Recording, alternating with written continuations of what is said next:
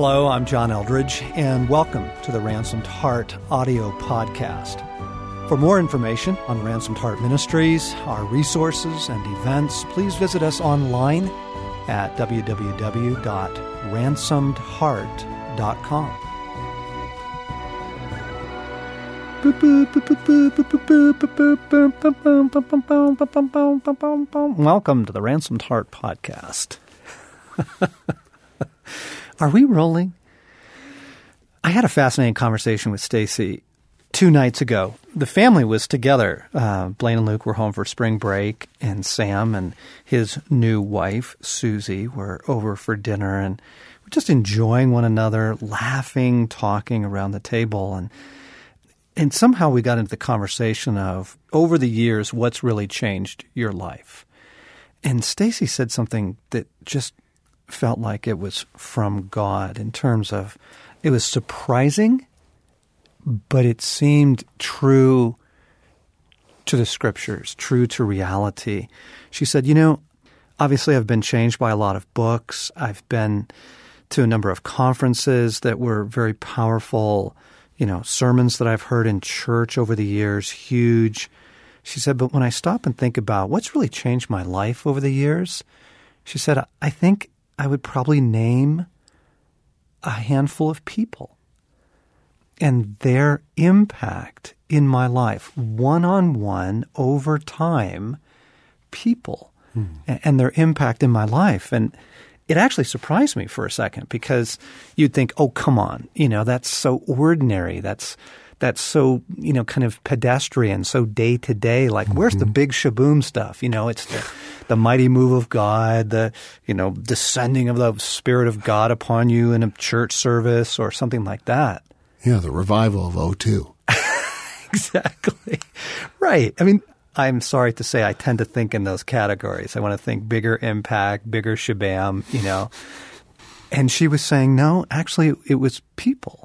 It was, and only really a handful, half a dozen people in the course of her life that have really brought the substantial change. And friends, we're continuing on here with a series on relationships. And one of the things I wanted to just pause and point out was the hopefulness of that, the power of that. Are you aware that your life in the context of relationship is one of the most powerful agents of God in the world? Yeah. I think if you ask the question, what have been the best events or times in your life as well? It would probably, most cases, involves people, John. Yeah, that's good. We are so relational and geared towards it. Yeah. And for it. Yeah, that's really good. And as I was thinking about what Stace said, then I thought about Christ and simply the way he chose to go about ministry. I'm going to invest deeply into these 12 guys, and they're going to go change the world. It's not – we're in such a bigger is better culture. It's the stadium events. It's the CD that sells 5 million copies, goes platinum. It's the it's the big stuff. It's the person who's got the television show. It's Oprah. It's, that's what impacts the world. And I think we just want to offer on a hopeful note that, friends, it's your life. It's the way you relate. It is the power of your presence and your heart, your walk with God, the presence of Christ in you, impacting another human being. So, Craig, I want to go a different direction. We've kind of been talking about, sloppy relationship styles, different styles of relating, forgiveness. I just kind of want to go down to just sort of ordinary living. You are having dinner with Chuck and Joanne, 2 random names, not people that we know. You're having dinner with Chuck and Joanne, and that's coming up. What are you thinking? What's your posture? What are the categories that you're in as you go into that dinner? Yeah.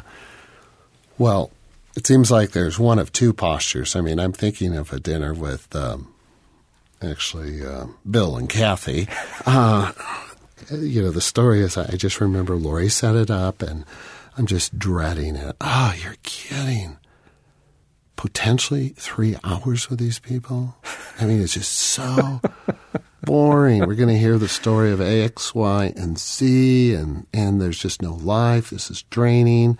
So there's always those Bill and Kathy's in our life. And I remember distinctively just being alone for a moment after griping and complaining, and in an odd moment turning to God and say, Lord, what should my posture be with this couple I really don't feel emotionally or connected to, or nor do I want to spend time with?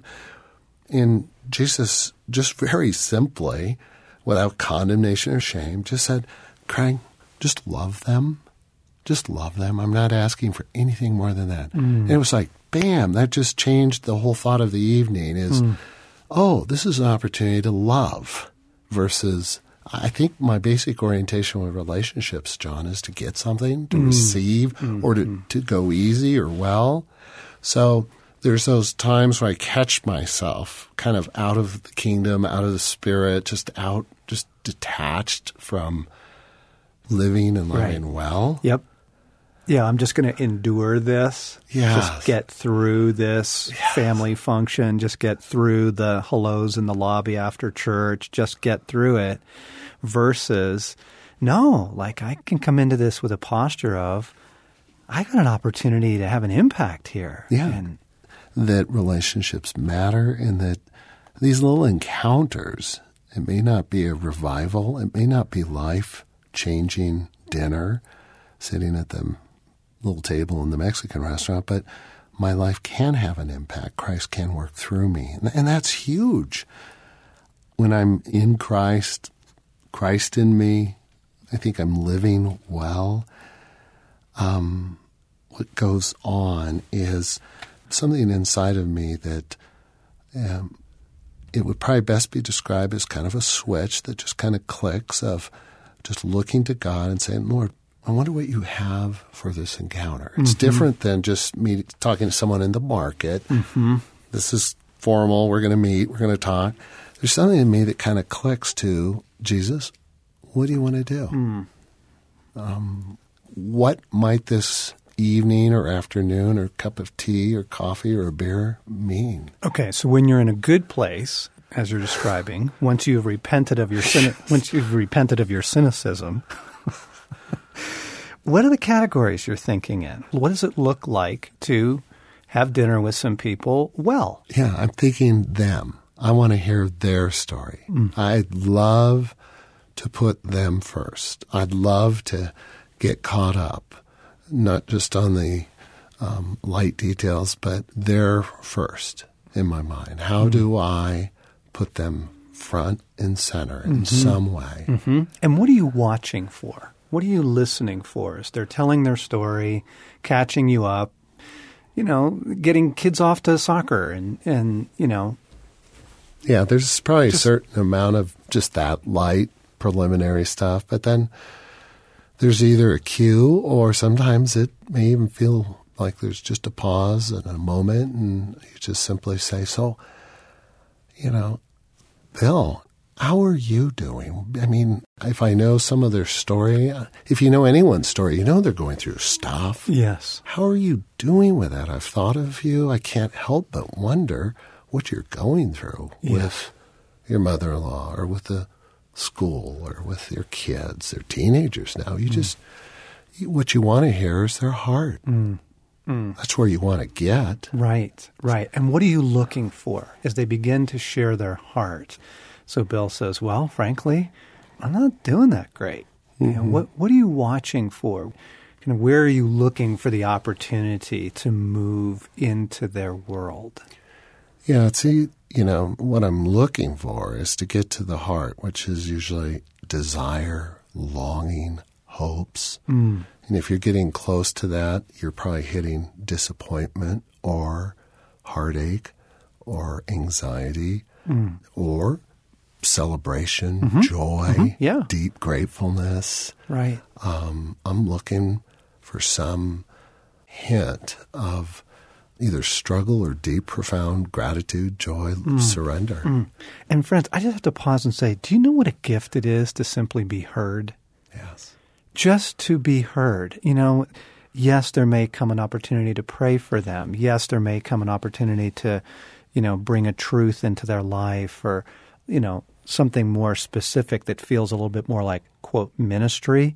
But friends, just what a gift to have someone ask you, how are you doing? Yes. And wait long enough to hear the answer. Yeah. Irving Yalom is an existential psychologist, not a believer, though I really wish he was. I think I'm not sure if he's still alive, but phenomenal writer and really, really great therapist. And one of the things that Yalom used to say is, it's the relationship that heals. It's the relationship that heals. This is what he would drive home to his students, that whatever technique you may know, whatever, kind of tools you have to, that sounds like an agreement. Let's break agreements. And, it's good to bring what you've learned and experienced. Wow, that sounds like warfare. Let's deal with that. Or, that sounds like some brokenness. Yes. Let's pray for that. Yes. But the whole idea here is it's the relationship that heals. Yes. To simply have someone sit with you and ask you how you're doing, listen in a caring way. I mean, that is healing. And you touched on this, John, but to stay with the person, versus, we're having a tough time with our kids. It's so easy to go to, let me tell you about our kids and the tough time we're having, kind of to match them versus, no, keep it on them. Keep it on them. Say more about that. Oh, I'm embarrassed. I'm thinking of a recent dinner that we had, and I'm just embarrassed I'm watching my internal world, and I'm wanting to be asked a question. Yes. So, yes, love looks like, okay, that may happen, but I may not be asked a question. Stay with them. If they've begun to open up and they're talking about their life, I think that the worst thing we can do in relationship is to quickly check out, change the subject, offer a few, trite cliches. Well, God's with you in that. Yeah. And one of the things I think we're hitting on here is, why is it we're so, I'm just thinking that there's so many times I just kind of dismiss going deeper with someone because it's not appropriate at a dinner table at a restaurant or something. Yeah. But I'm thinking some of our times, John, we're in the middle of dinner and then you're up laying hands on Lori, binding some evil spirit. And right. It's like we kind of just define intimacy and profound and true and real kingdom relationships as some other context or environment or the place for a pastor or counselor versus right here, right now in the middle of Starbucks coffee. Yep, right here, right now. Yeah. And friends, I think the more that you get a taste of this, the taste of being present to someone, going after their heart, listening, offering, I mean, oh my goodness, it actually is intoxicating when you realize, whoa, one, I don't have to live at a superficial level. Mm-hmm. Well, I don't. I don't have to relate at a superficial level. I can move deeper. Mm-hmm. And then to see the power of that, it's exhilarating. You find yourself wanting more. You walk away from a dinner like that going, wow, that was so good. I want more of that. Yes. Yeah. John, let me throw it back to you. So you're out to dinner with Bill and Kathy.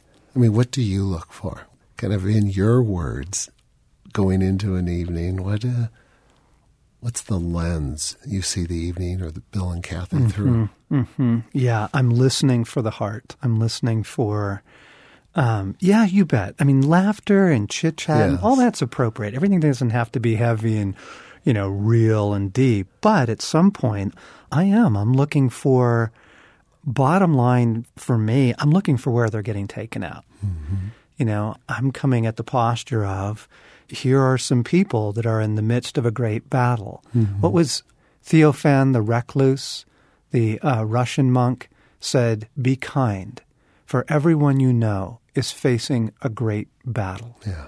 I go in with that posture. That's a given for me. And so I'm looking and I'm listening for where are they getting taken out in order to offer encouragement, compassion, love, or, you bet, intervention, prayer, Mm-hmm.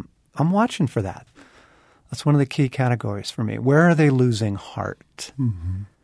I'm also curious, where's God working? Mm-hmm.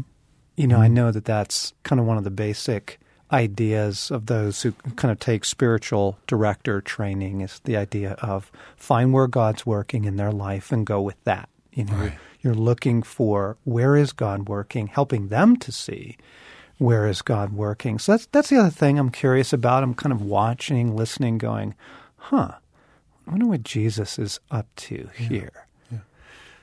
And good of you to point out that, yes, laughter and stuff, this isn't like it's a therapy session when you're just No. meeting with people. No. But what we're trying to describe is kind of it's almost an unconscious lens and category in which we live and laugh and relate and swap stories and joke and order chicken wings. But there's some kind of paradigm by which we view people and how we relate to them. Just as we're talking about this, I realized that what it is, it's simply intentionality. It's a good word. You know, it's simply the idea that Jesus could laugh and joke with people, and he did, by the way. He could be playful. He could be sarcastic. It's right there in the Gospels. Christ had a wide breadth of emotional and relational capacity. You know, he could be serious, but not always, you know. But I think what you see in Jesus is he's always intentional. It's not just coasting. It's not just kind of autopilot, checked out, got to get through this coffee, got to get through this conversation in the hallway, got to get through this family function. I think there's something, and it's fun, honestly, over the years, as I've begun to taste and experience, wow, like my presence can have an impact. Yes. You start looking for it. Yes. I'm thinking of a couple dear friends of ours who, you know, have no professional qualifications. They have no training. I don't even think they've been through any sort of even discipleship training in the local church. They're just people with good hearts who care about others, who've begun to kind of taste what it's like to pursue someone's heart. And they're eager beavers. They go for it. Just every time I talk to them or get an email from them, it's some latest story of, you're not going to believe. And honestly, this was the email last week. They had somebody come out to look at, it was like some, utilities guy, and the email was, you're not going to believe what happened to this utilities guy. They're just always looking for opportunities to engage and go after people's hearts. And they're having an absolute ball doing it. And they're having this huge impact for the kingdom that's totally unseen, not big conference headline stuff, but it is absolutely beautiful. Yeah, John, it's back to your opening story about Stacy. You guys just talking about, so what has changed your life over the years? And it's relational, just the beauty and the power of just the day-to-day interacting and relating. It's people. It's others. It is. It's people being present and pursuing our hearts. It's that. So our viewers are surrounded by people and friends and Bills and Kathys they want to be with and don't care to be with. And our word to them is, go for it. You have more power than you know in relationship. Offer presence. Yeah. Ask questions. Pursue the heart. It doesn't have to be wise counsel. It doesn't have to be phenomenal prayer. Just be present to people, really, and pursue them. Pursue their heart. Where are they getting taken out? Where is God working? What's happening? Friends, we hope you are enjoying this relational series. We sure are. And you've been listening to John Eldredge and Craig McConnell on the Ransomed Heart podcast. We release these every Monday and look forward to you joining us next time.